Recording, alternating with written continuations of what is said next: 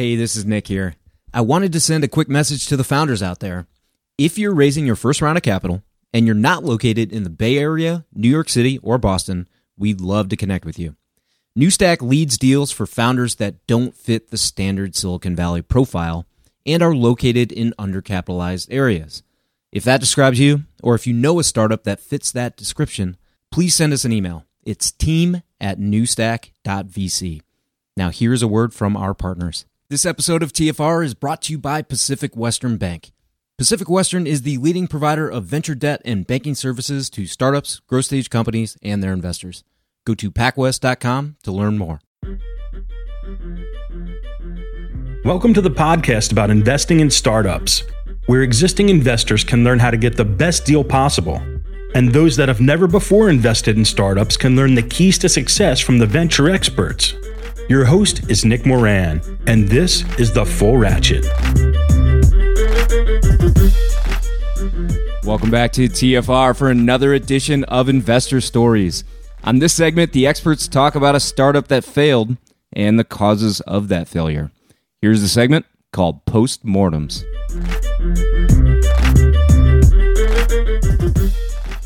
On today's special segment, we have John Vrionis of Unusual Ventures.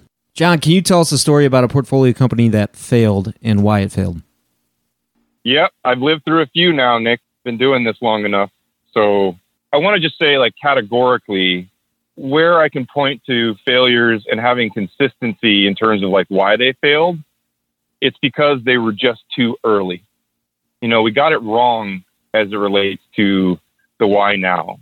So I had a wonderful company down in Austin, Texas called Click Security. Terrific founders. Terrific. They were using machine learning and some artificial intelligence ideas to help people with threat detection in enterprise security. And they were, I think, 100% right directionally. But, back to a comment I made earlier about startups raise money based on hitting key milestones. They couldn't show enough proof of traction to raise subsequent financing. And so we had to sell the company for much less than any of us wanted to. And it was because they just hit the market way too early. They were talking about technology and use cases that largely the market was not ready for. And there weren't enough early adopters. So we couldn't get to the revenue milestones that the subsequent investors wanted to see, despite having a very talented team and what I think is a good idea. I say that because there are a number of very interesting companies today, fast forward 6 years later, who are succeeding with a similar strategy, but they were just at a much more opportune time.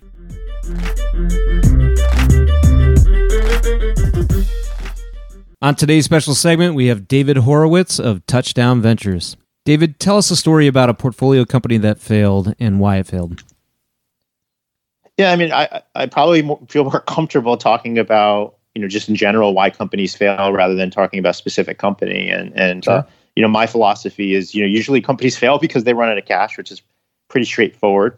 So typically that means the CEO or CFO and management team spending more money before they've really figured things out, whether that's product market fit or their sales and marketing strategy.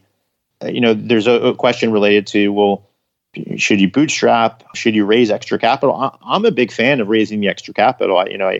I think good companies need more capital to expand. Bad companies need, bad or struggling companies need more capital because they're, obviously needed to support operations. I think the great CEOs know how to manage the cash and know when to spend and know when they're getting a return on investment of the investments and hires that they're making. So what I really focus on, and probably more so than other investors, I really train our team to, build the financial models that really project what the burn rate is, what the cash out date is, how much cash the company needs to get to break even. I tend to be very hyper focused on this. I obviously have a financial background. I don't subscribe to the theory that venture doesn't include rigorous financial due diligence. I really believe that that's a way you can, it's obviously very hard to do it because it's hard to project, what the revenues are going to be, let alone next quarter, then, 2-3 years out. But I do think you have to do something to help you reduce this risk that I'm mentioning here.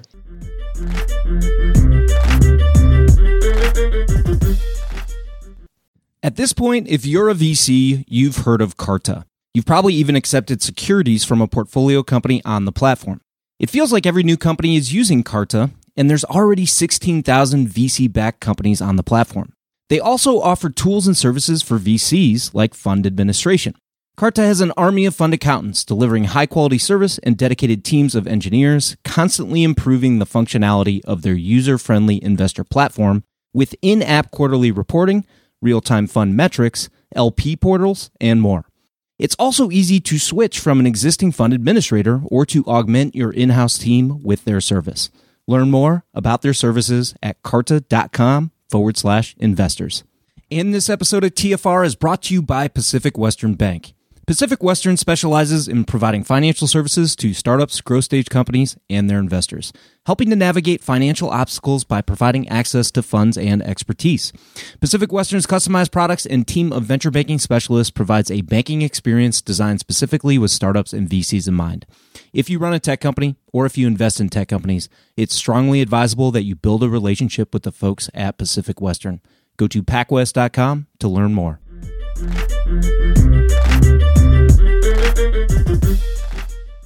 On today's Investor Story segment, we have Cyan Banister of Founders Fund. Cyan, can you talk about a portfolio company that failed and why it failed? Oh gosh, a lot of them have failed. I failed as a founder, and I started a company and failed.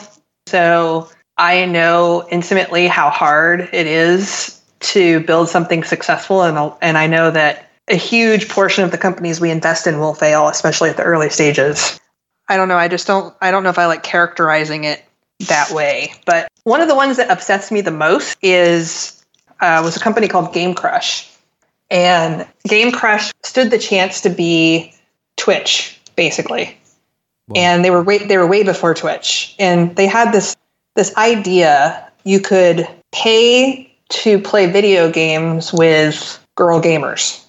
I don't know. It was brilliant, and they were in private beta, and they were doing for their stage a ridiculous amount of revenue in private beta. And then what happened was they were influenced by some of their investors to move away from their core business offering and to try to become more broad than they needed to be at the time. I personally think they should have stuck to I'm paying, and I'm not afraid or shy of investing in controversial things. But I really think they should have stuck to this whole thing where you're paying to play video games with really amazingly talented female gamers. Sure. They just moved away from that, and they kind of, as Scott and I like to say, they killed their golden goose. I think what they would have discovered if they'd stuck to it is that they had invented Twitch. Wow. But unfortunately, that didn't happen.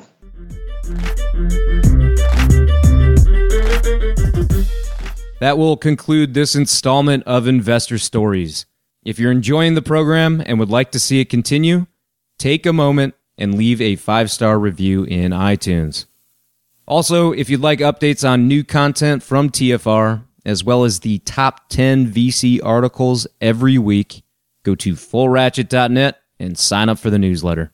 Okay, that will wrap things up for today. Until next time, over-prepare, choose carefully, and invest confidently. Thanks for joining me.